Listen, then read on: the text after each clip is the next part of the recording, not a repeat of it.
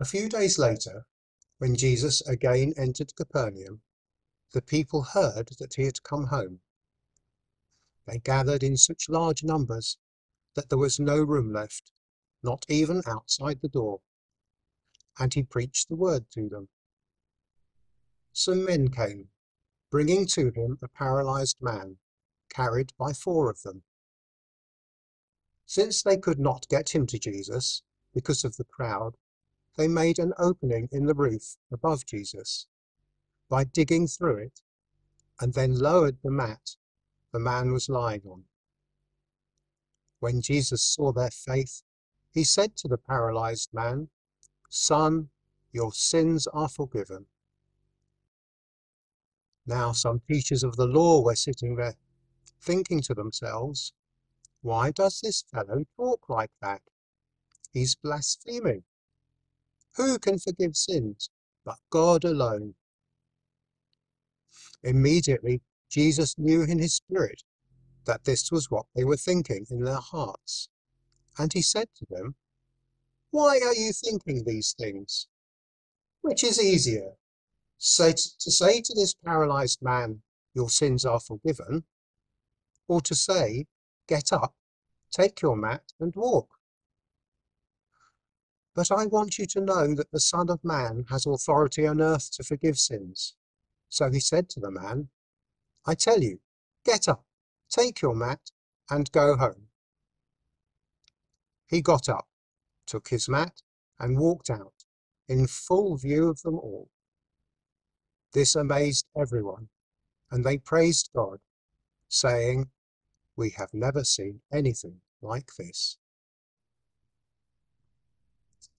Once again, Jesus went out beside the lake. A large crowd came to him, and he began to teach them.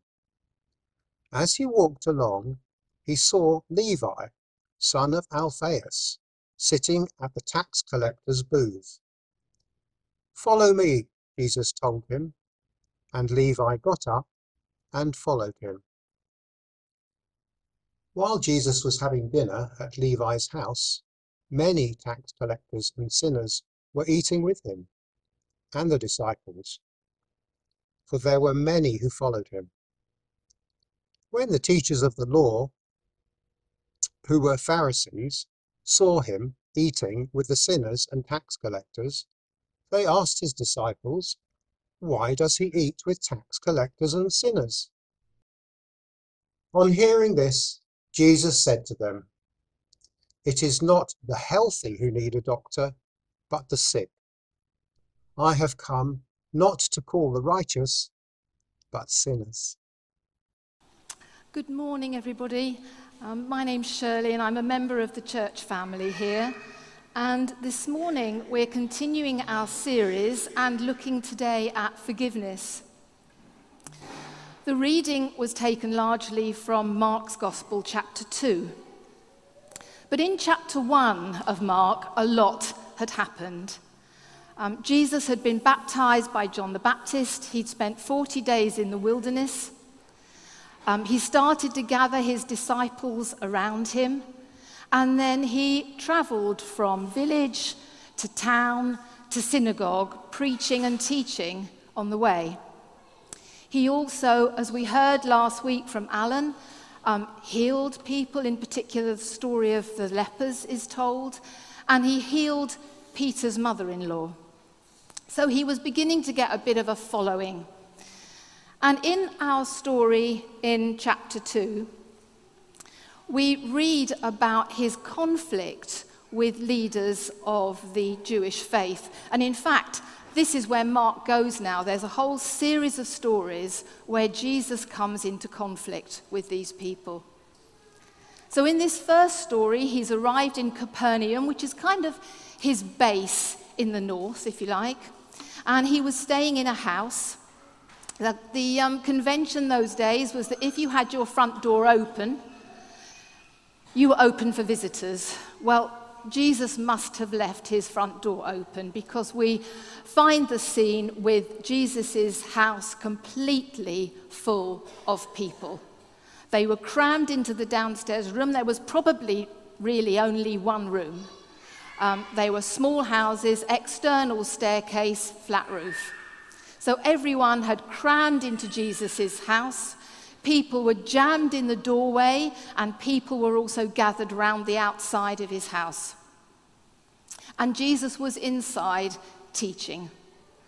So at this point in time, I think the only voice you would have been able to hear would have been Jesus' voice.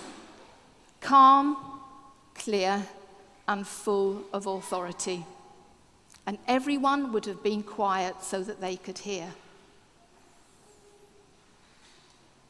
And that's when the noise started. Scratching, scrabbling, and then bits of dust started to fall onto the people, and then bits of clay and brushwood. And then the noise got louder, and the pieces of clay got bigger, and people started to fear that the roof was going to fall in. So I can imagine the people quickly moving to the side of the room, getting out of the way, and looking up at the ceiling.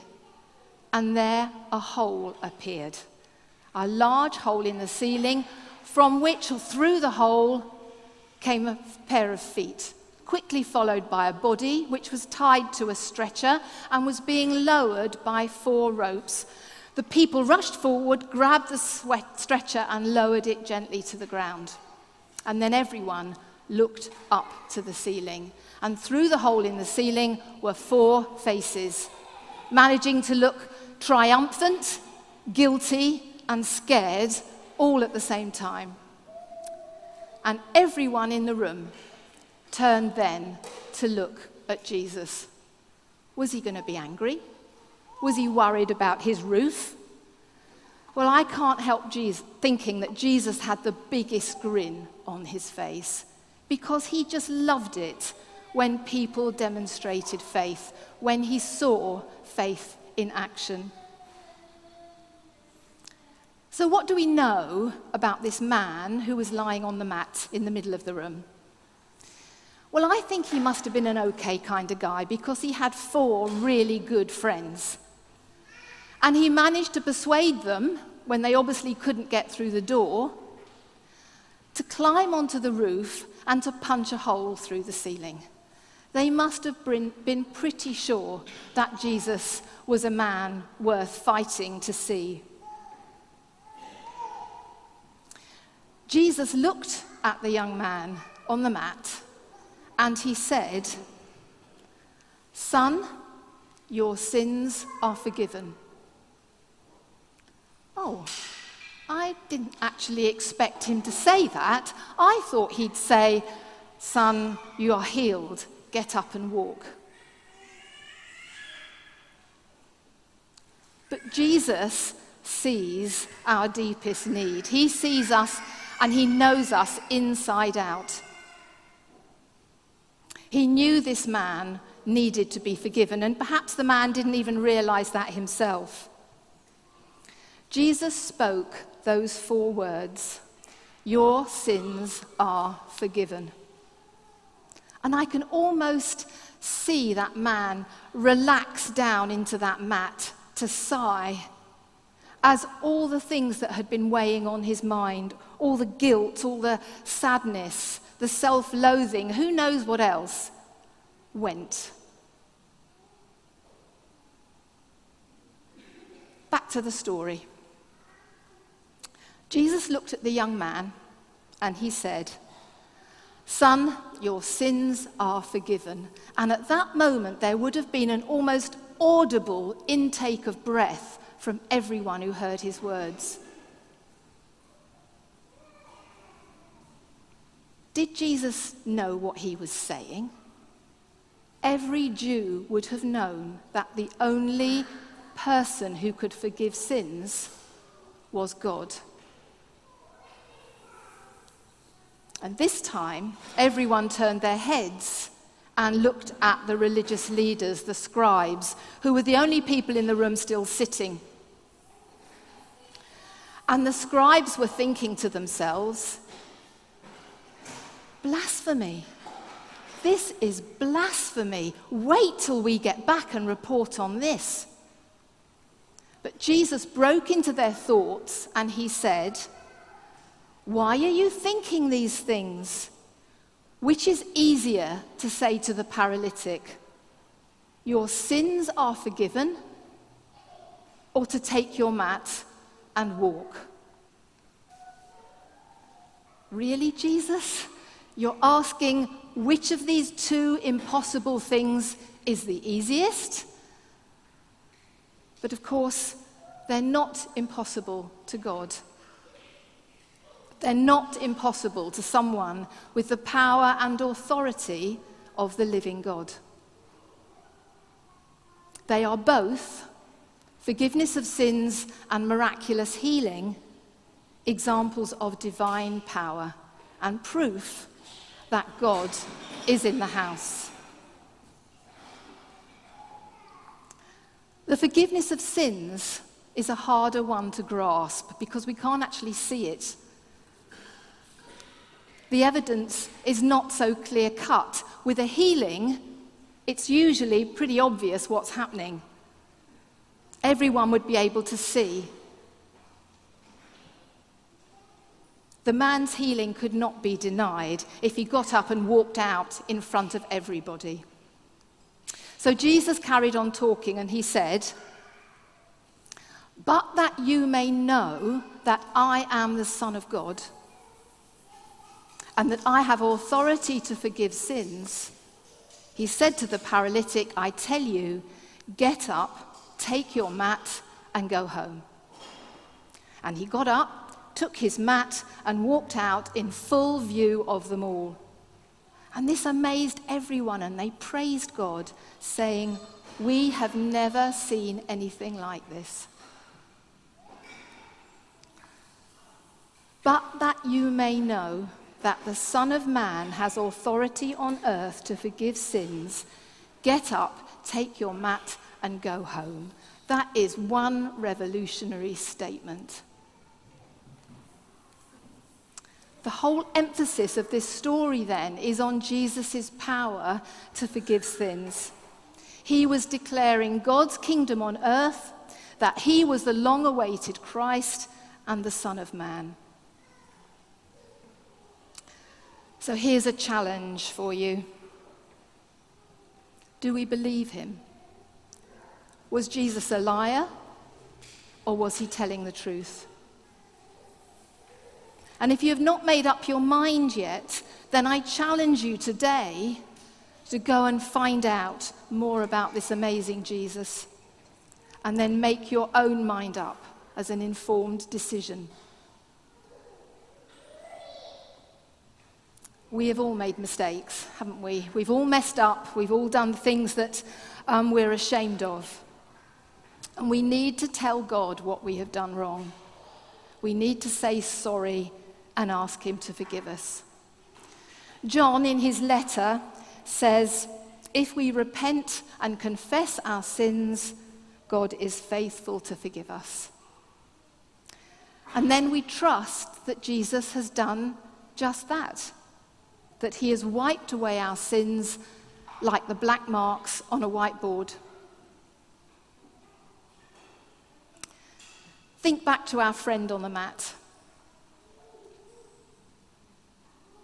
Jesus announced forgiveness over him with 4 words. Your sins are forgiven. He did not ask him to repeat verses from the Bible. He did not ask him 3 difficult questions. He did not say, come back tomorrow and every 3rd Tuesday and we'll try this again. No, he just said, your sins are forgiven. Notice too that Jesus forgave his sins plural and all-inclusive. Your sins are forgiven. He didn't ask for a complete list by tomorrow. There were no conditions attached and no small print to pore over. This forgiveness is life-changing. Freed from all we have done wrong, the ability to start again, afresh, every single day. And for the young man on the mat, it certainly was life-changing. A reminder here, though, that we need to be ready to forgive others. Being forgiven and forgiving are two sides of the same coin, and we're reminded of this every time we say the Lord's Prayer, as we did earlier on in the service. Forgive us our sins as we forgive those who sin against us. Finally, let me challenge you with another tricky question that was asked by Joyce Meyer, who is a Christian author and speaker. And she says, when you ask God to forgive you, do you accept his forgiveness right away, or do you waste time feeling guilty? Well, I do this. I still cringe and worry over things I've done in the past. I still worry about things long forgiven and long forgotten by God. So yes, I sometimes feel recurring guilt.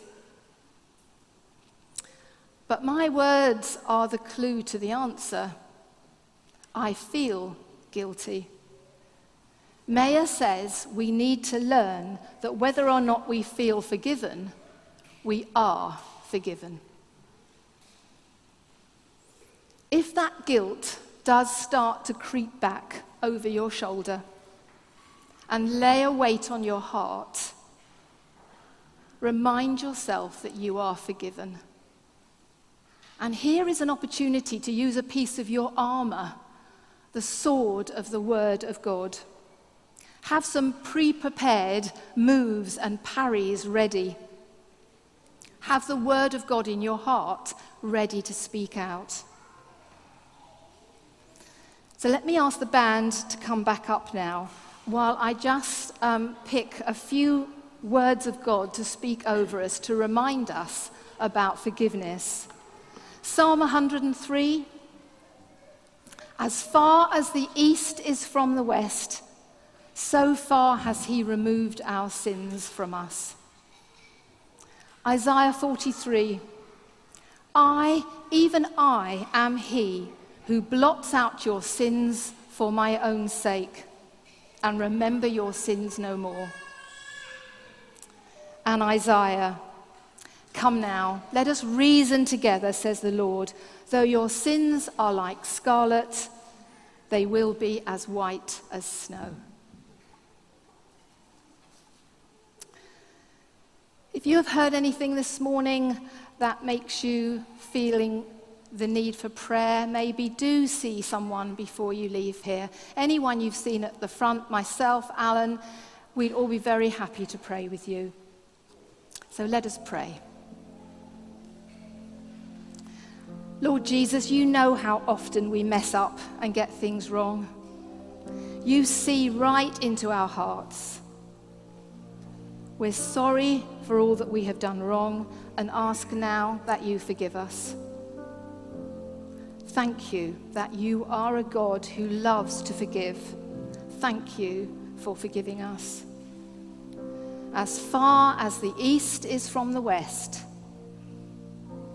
so far has he removed our sins from us. Amen.